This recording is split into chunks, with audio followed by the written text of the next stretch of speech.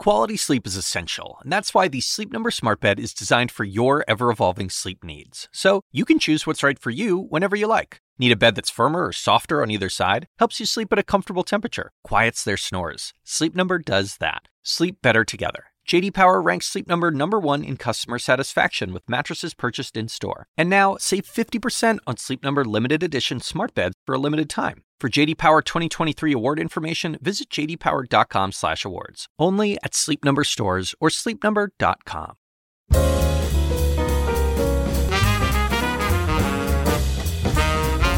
And now from the Institute of Politics at the University of Chicago and CNN Audio, The Axe Files, with your host, David Axelrod. We're finishing our holiday break, so instead of a new episode, I'm sharing instead a special episode of Anderson Cooper's extraordinary podcast, All There Is. It's a conversation about grief with President Joe Biden, who has faced more than his share in life. In it, he offers moving memories, lessons, and insights that are well worth hearing. I hope you'll listen, and we'll be back next week.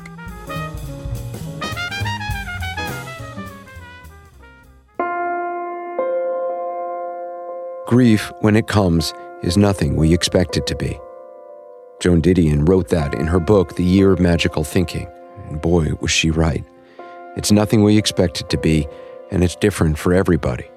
So wherever you are in your grief, I hope you find something in this podcast today that's helpful. In a few minutes, I'll sit down with President Joe Biden in the White House for a conversation about the losses in his life and how he lives with them. It is, I think, the first time any sitting U.S. president has agreed to do an entire interview solely focused on grief. A couple days before the interview, I was going through a box of stuff in my basement that belonged to my brother Carter. He died by suicide in 1988. I don't have a lot of photos of Carter visible in my house. I still find it too painful. In the box, there were a bunch of pictures of him, but two in particular stood out. A Polaroid I'd seen before, and a framed black and white photo, which was one of my mom's favorites. It was taken by a friend of his, Winky Lewis, shortly before he graduated Princeton. He's smiling, and he looks so young and so handsome and so happy. 15 months later, he killed himself in front of our mom. He was 23. Sitting on the basement floor, studying his face in these pictures, I found myself weeping. I wasn't sure why at first, but later it hit me. I don't recognize the person in these photos. I don't recognize my own brother. He looks nothing like I remember him. And it's not just that I've forgotten what he looked like 35 years ago. I don't recognize him because I never really knew him. I never knew my own brother. I never allowed myself to. And I never allowed him to know me.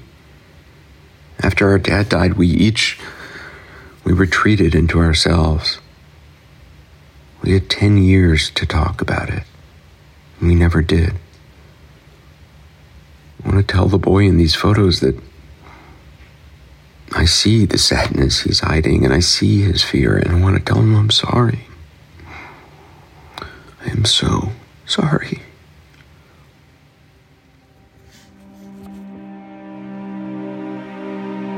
Why is it so hard to talk about loss and the grief that follows? We keep it hidden away, cry in private, speak the names of our dead in hushed whispers only we can hear. That's what I've done my entire life, and I see now the price I paid. I think back to what Francis Weller said in last week's episode. When we're asked to carry it alone, privately, we end up carrying it around in U-Hauls, dragging this weight behind us. And in that privatization, in that sense of having to sequester my grief within my own being, I feel like I'm all alone in this. And that's one of the most intolerable places for the soul to be. I think he's absolutely right, and it does feel intolerable.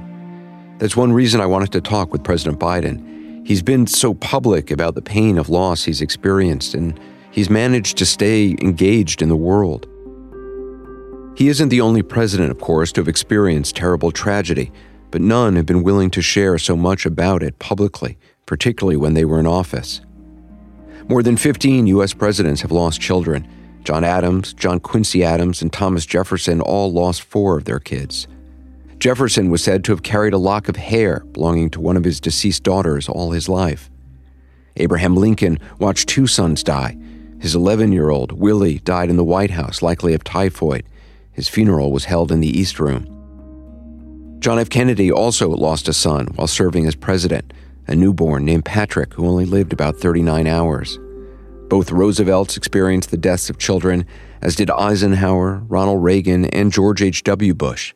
His 3-year-old daughter Robin died of leukemia in 1953. President Biden's first wife, Nelia, and their 13-month-old daughter, Naomi, were killed in a car crash in 1972. His young sons, Beau and Hunter, were badly injured. Beau died of cancer in 2015. The White House had set up 2 chairs for the president and I to sit in, facing each other at some distance in the library of his residence.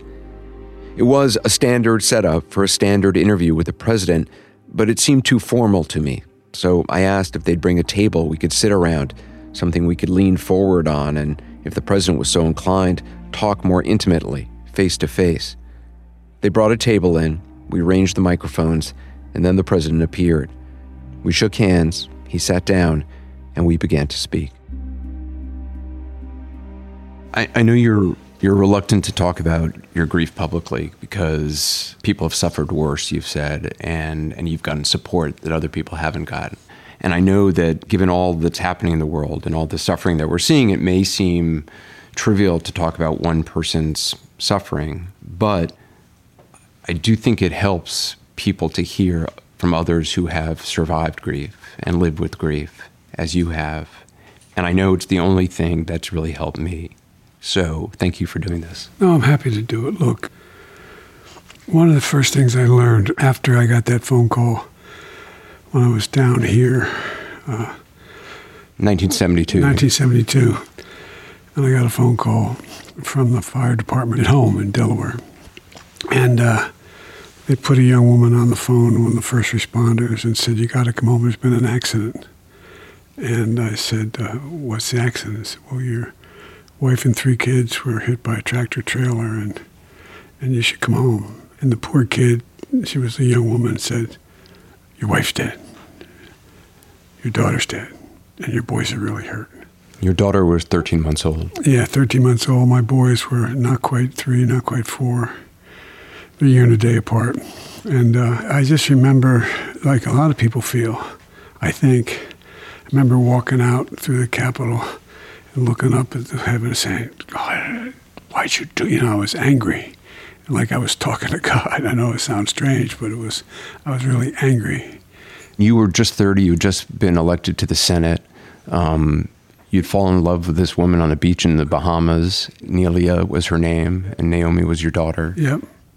Did you know how to grieve at that time? Well, I won the gene pool. I was raised by a mom and a dad who were, my mom was a person of faith. My dad was a guy who had been through some tough times and just got up. The saying in the family was, just get up. Just get up. And when you get knocked down, just get up. And I had the great advantage because when it happened to me, I had a whole family. My deceased wife and I had purchased a home. It had a barn. My brother moved in and turned the barn into a little apartment. My sister and her husband left their place and moved in with me to help me raise the kids. And we have an expression in our family: if you have to ask, it's too late. I mean, for real. Mm. And they were there, and my mom lived, and my dad lived, You wrote about that time. You said you felt trapped in a constant twilight of vertigo, like in the dream where you're suddenly falling, only I was constantly falling. And you went on to say, I began to understand how despair led people to just cash it in, how suicide wasn't just an option, but a rational option. Did you actually feel that? Did you actually think about that? Well, I didn't. I thought about, I could understand how people could do it. I didn't contemplate it per se, because I had 2 boys that needed me. You wrote that you looked at them when they were sleeping and you said, who would explain to my sons my being gone? That's true. Because look, you could see how people, when they've been to the top of the mountain, had everything, their life was like wonderful, and everything gets crushed, how they could say, I'm never going to be there again, so I don't want to do this anymore. But, one thing I did do, I'm the only Irishman ever met that never had a drink. And I'd actually go downstairs in the house we were still living in, the boys and I, and I'd take out a bottle of liquor and put it on the table and say, I'm going to drink it, I'm going to get drunk. I never took a drop, but I'd stare at it and, just how do you escape? There was a Senator McClellan, was his name, who had lost a number of his own kids, and he advised you to bury yourself in work. Yep. He said to you, work, work, work, work. Yep. I buried myself in work much of my life for this reason. Well, but did you do that or did you not? I did that in the sense that I didn't want to stay in the Senate. I was going to leave, and I had my brother talking to the governor about a replacement for me. You were criticized at the time for not spending more time in Washington, for going home every night to be with your boys. But I did. Every single night I got trying to go home because I wanted to kiss them goodnight. And every night, no matter what time I got home, sometimes it was late, they'd be in bed. I'd climb in bed with each of them individually. That was 51 years ago, and my dad died when I was 10 years old, and my brother when I was 21. And I still have a hard time talking about it. And I wondered, 51 years later on, is it something that still, do you think about it every day still? I got really lucky. No man deserves one great love, let alone two. My youngest brother set me up on a blind date 5 years after I lost Nelia and Jill. And I had to ask her 5 times to marry me, but I literally... But my boys were in good shape. They were coming along. And again, I had just an incredible family. I told you the expression of the family was just get up. You get knocked down, get up. And I heard one of your podcasts about how you started unpacking boxes and how difficult it was. Yeah, I've been going through my mom's boxes still. They're all in my basement still. Well, I get that one because I purchased this home that we loved, and it was a neat house. We loved it.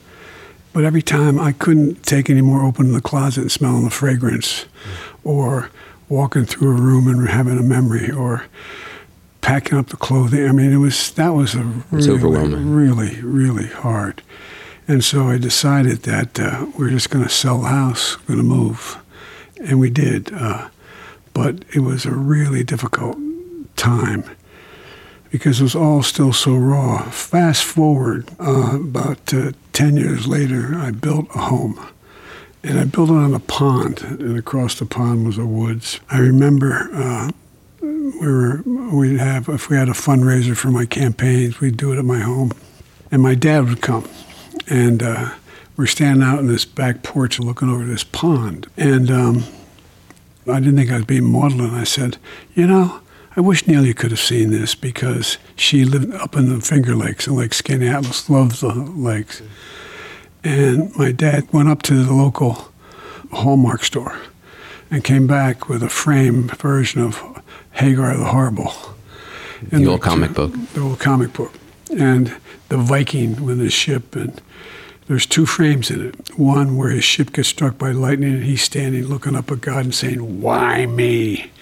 And the next frame is a voice from heaven says, "Why not?" My dad handed it to me and said, "Don't forget it, honey.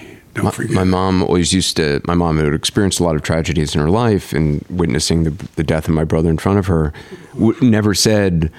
she would never ask why me. She would always say, "Why not me? Why should I be exempt from the suffering of others?" Your mother was ahead of me, because it was, and that was my dad, though. You can't feel sorry for yourself. So many other people go through so much more than you've gone through. He never said it that way, but it was like, why would you be exempt? You and I have both spoken to Stephen Colbert about grief. He was on the podcast. And one of the things he said to me, he said, people are afraid to talk about grief because they think it's a trap of depression. He says, grief is a doorway to another you, because you're going to be a different person on the other side of it. Do you feel like you're a better person because of the grief you've experienced? Well, that would be presumption of me to say I'm better or worse, but I'm slightly different. I find myself focusing on the things, probably the best thing that's ever happened to me was one of the worst things. When I was a kid, I stuttered badly, like that, and I was the run of the litter too. I was always the little guy, and I used to hate the fact I stuttered. It was tighten me up so much, having to read aloud in school or those kinds of things were really hard. But I realized it was a great lesson I learned, because everybody has something they can't fully control. Everybody. And so it turned out to be a great gift for me that I stuttered. I think the upside of going through what I went through is making me realize that there's so many people out there who've gone through so damn much, and they have none of the kind of help I had. I mean, I really think, Anderson, I think there's a lot of heroes.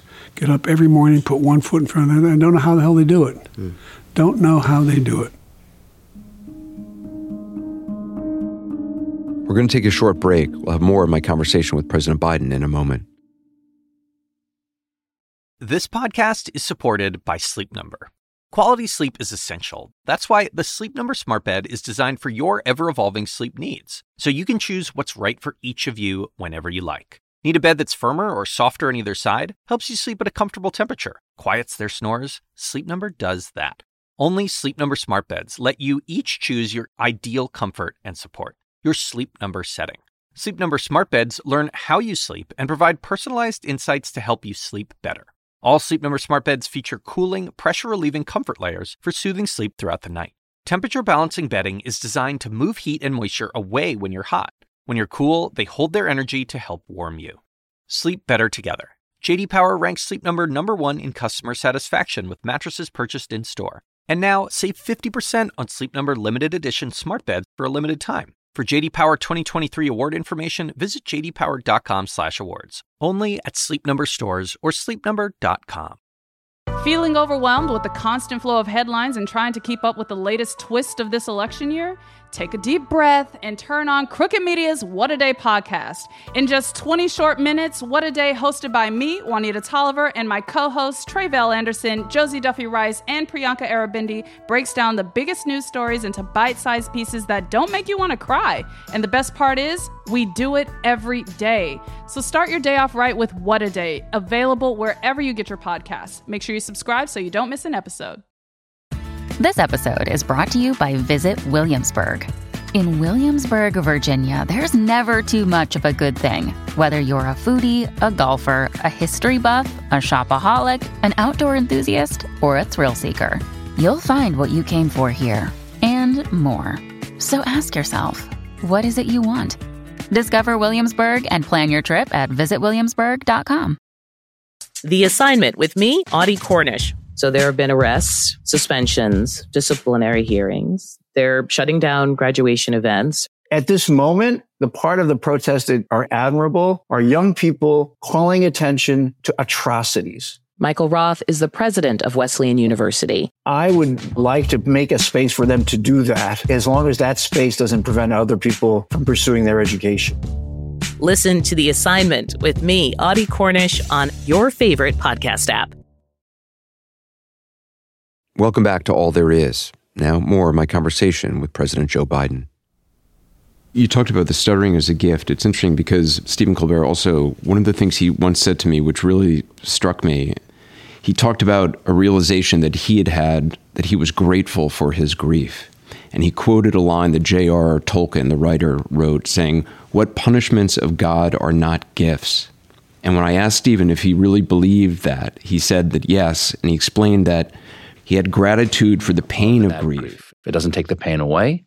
It doesn't make the grief less profound. In some ways, it makes it more profound because it allows you to look at it. It allows you to examine your grief in a way that is not like holding a red-hot ember in your hands, but rather seeing that pain as something that can warm you and light your knowledge of what other people might be going through.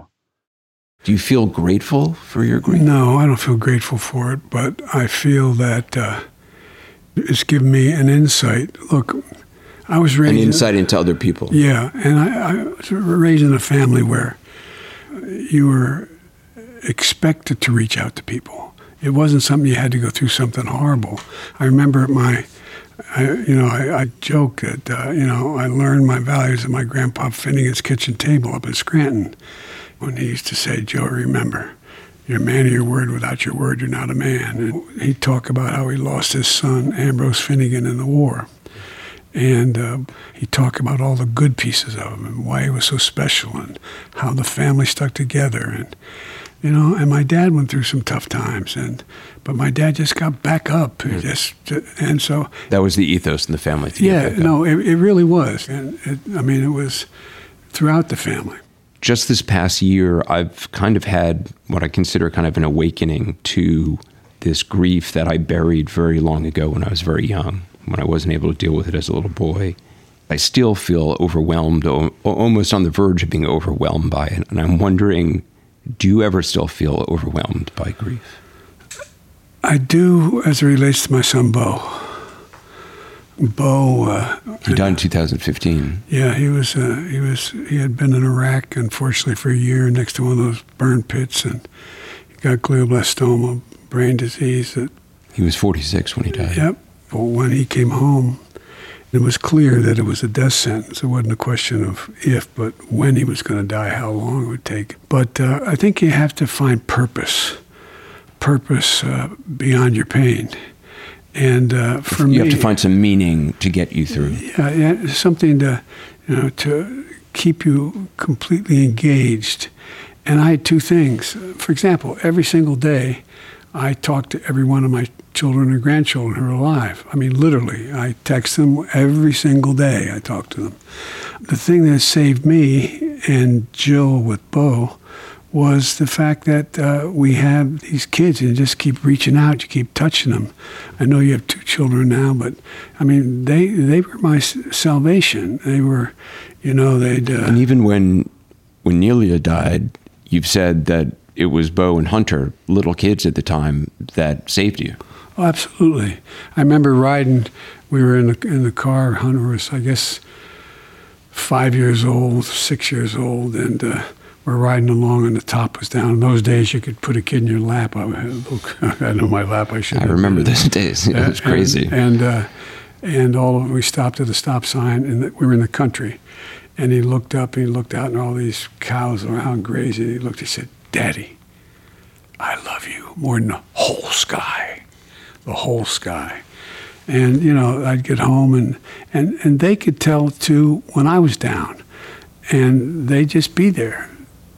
In your book, your last book, on the back page was a beautiful photo of Bo when he was 8 or 9, yeah. And he's turning and he's waving to the camera.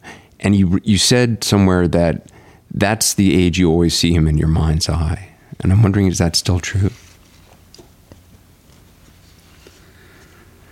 Yeah, it is. He had a smile on his face, just waving. He's walking into the garden. And look, Bo and Hunt, they finish each other's sentences. They are the closest they could possibly be.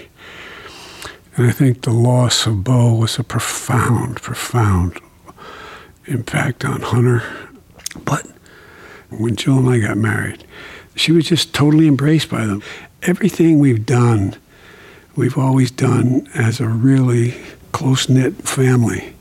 We were talking about being overwhelmed at times, and you brought up Bo, and I'm wondering. I read a book by Evan Osnos, who wrote a book about you, and he talked to a couple of people who knew you, and some of them said that after Bo's death that they saw a change in you, and one person said it was almost physical. You could see it in how he stood. He wasn't the old college football player anymore. He emerged as this sort of humbled, purposeful man, and I'm wondering, how do you think Bo's death altered your sense of yourself? Well, I think it made me a little more fatalistic. It also caused me and Jill enormous pain because he should be the one sitting there talking to you, Bo. He was a better man than I am.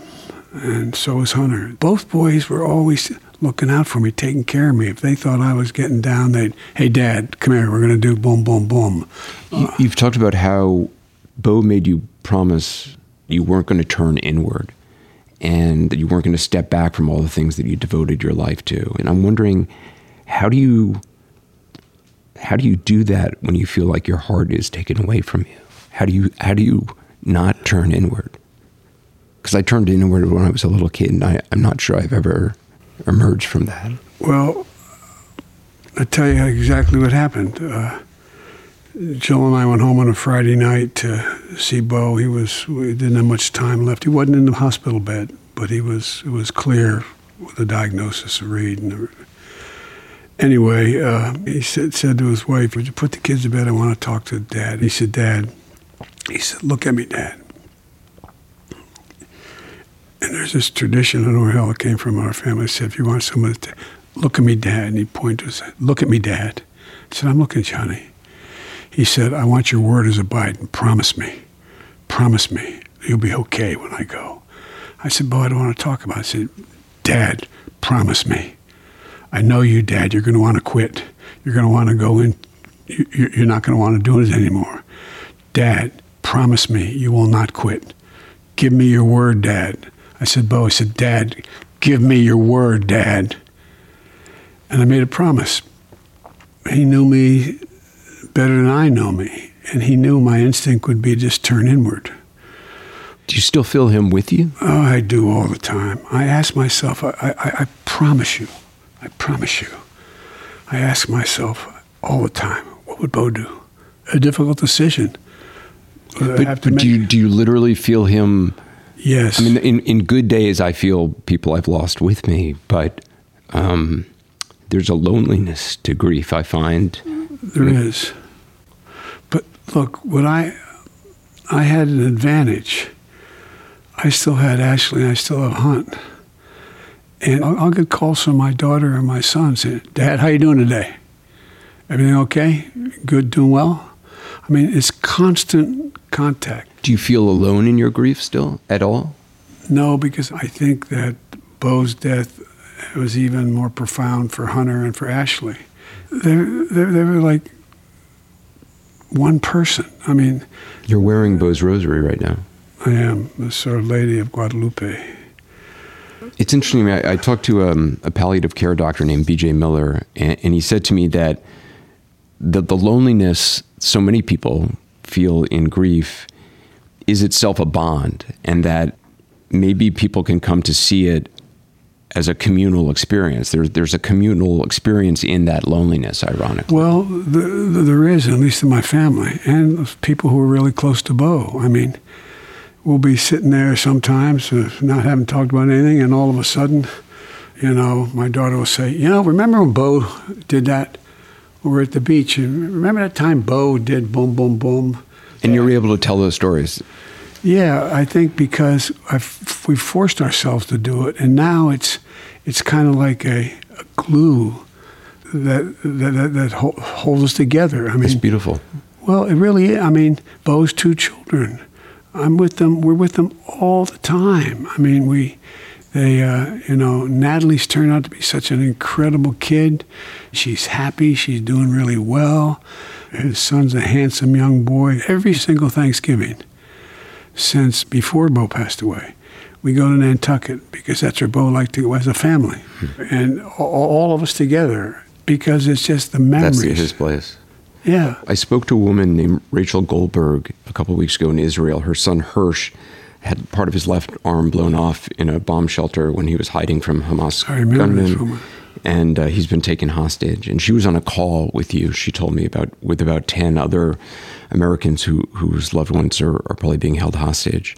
She said that there was another mother on the Zoom call.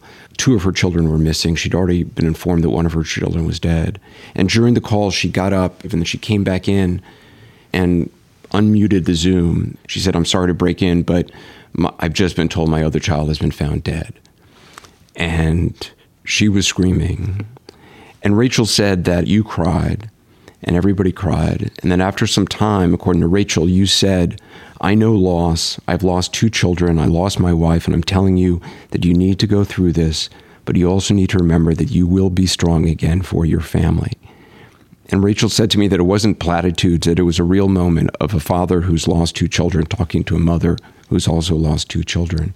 There's not a lot of people who are able to step into other people's pain the way you are willing to. Look, I mean,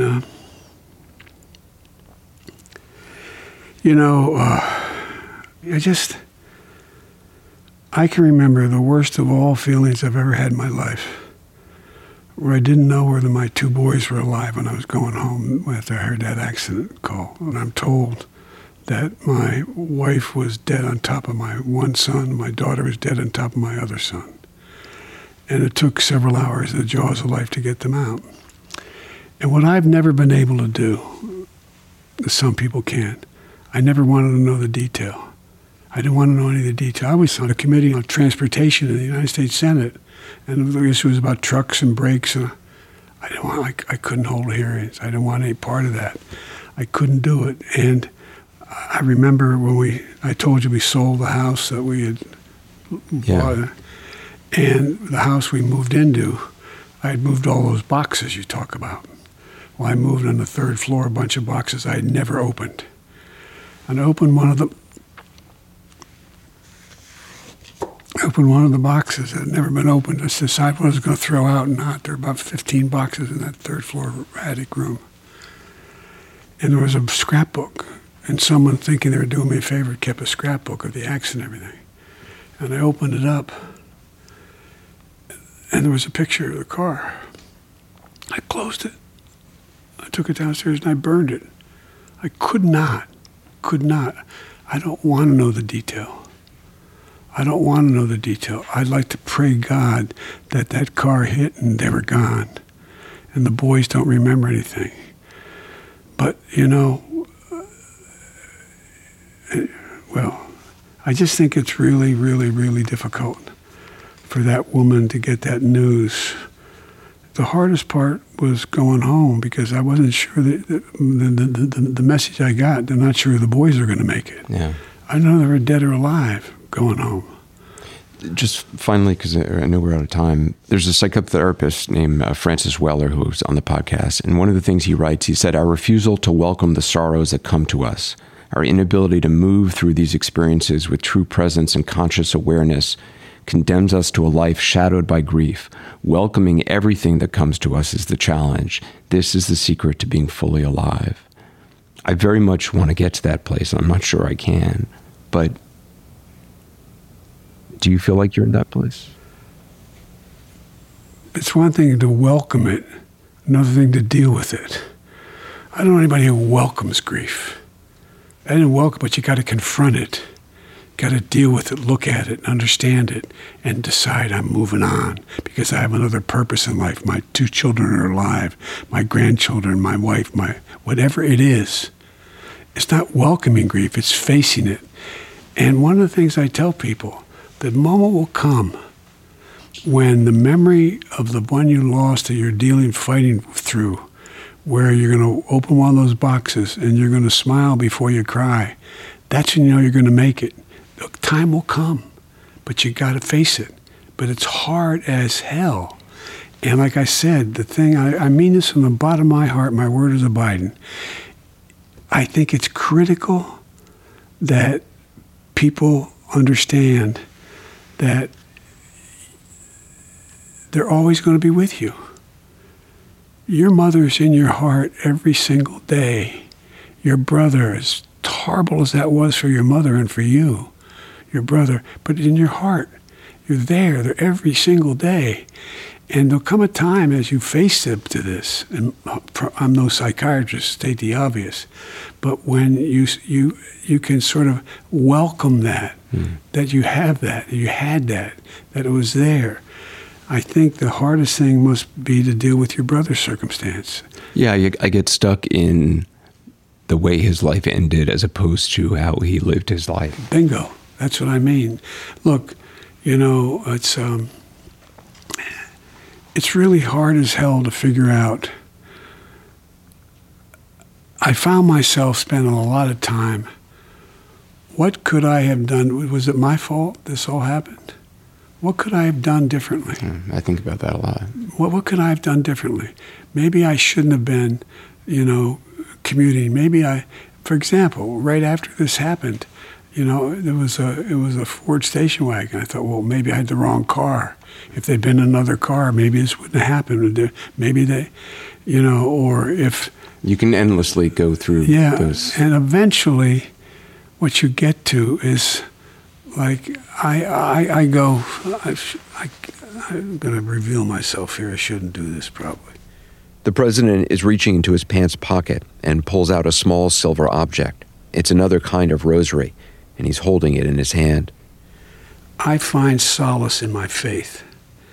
And all the stories about how the Irish were persecuted, and, we scanned all that stuff to talk about Irish. And this is called a prisoner's rosary. They weren't allowed to have rosaries like Our Lady of Guadalupe in Irish prisons during the famine. But they had these, and I find myself, going to bed and just saying a decade, just holding on, and it's almost rote, but I feel connected to Bo, to Naomi, to Nelia. But again, it's beautiful to have that faith. Well, again, it's almost more of a feeling than it is articulatable, able to articulate the detail of it. But I just think that the time's going to come when, God willing, I'm going to see him again. And I know that sounds probably... No, I think about that all the time, too. It's because, look, she's in your heart, he's in your heart. I mean, you can't look in the mirror and not see her. You can't... I'm presumptuous of me to say that. Well, no, it's the amazing thing is my kids look like my mom and look like my brother. It's amazing. Well, by the way, Bo's son looks like him. Hunter's son looks like Bo. Bo named his son Hunter, and Hunter named his son Bo. I mean, it's like, I know it sounds stupid to people who haven't been through this before, but it's beautiful. There's this thing. And I even find that I'll find one of my grandchildren doing what Bo would have done. I mean, literally what Bo would have done. You see that the cycles repeat in families. You see you see in the eyes of your grandchildren, the eyes of your son. I do. Mr. President, thank you for your time. Well, thank you, and I appreciate you sharing. I think you're sharing your situation with so many people. Gives them hope, because a lot of people think I must be the only one that's happened to me. Yeah. When they know other people are there, and they... It's the strangest thing about grief is, it's this universal human experience, and yet it feels so lonely, and one feels so alone in it. No, and it is, and and a lot of people aren't inclined to talk about it either. They don't know how to or want to. But anyway, I've never known anybody who hasn't benefited from ultimately talking about it. I agree. Thank you, sir. As my mother said, God love you, dear.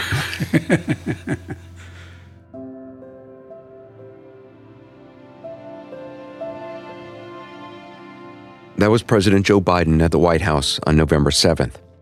I hope hearing the president, one of the most powerful people on the planet, talk about his grief will help you talk about yours.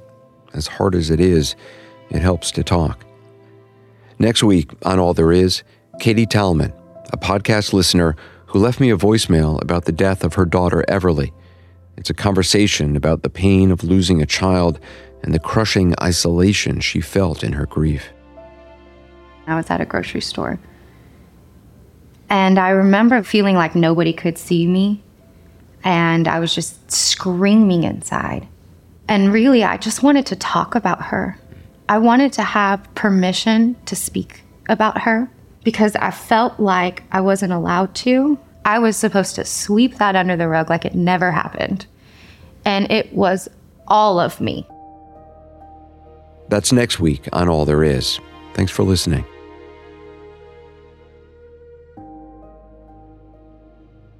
All There Is a production of CNN Audio. The show is produced by Grace Walker and Dan Bloom. Our senior producers are Haley Thomas and Felicia Patinkin. Dan DeZula is our technical director, and Steve Lichtai is the executive producer of CNN Audio. Support from Charlie Moore, Carrie Rubin, Shimrit Sheetreat, Ronnie Bettis, Alex Manasseri, Robert Mathers, John Dianora, Lainey Steinhardt, Jameis Andres, Nicole Pesaru, and Lisa Namro. Special thanks to Katie Hinman.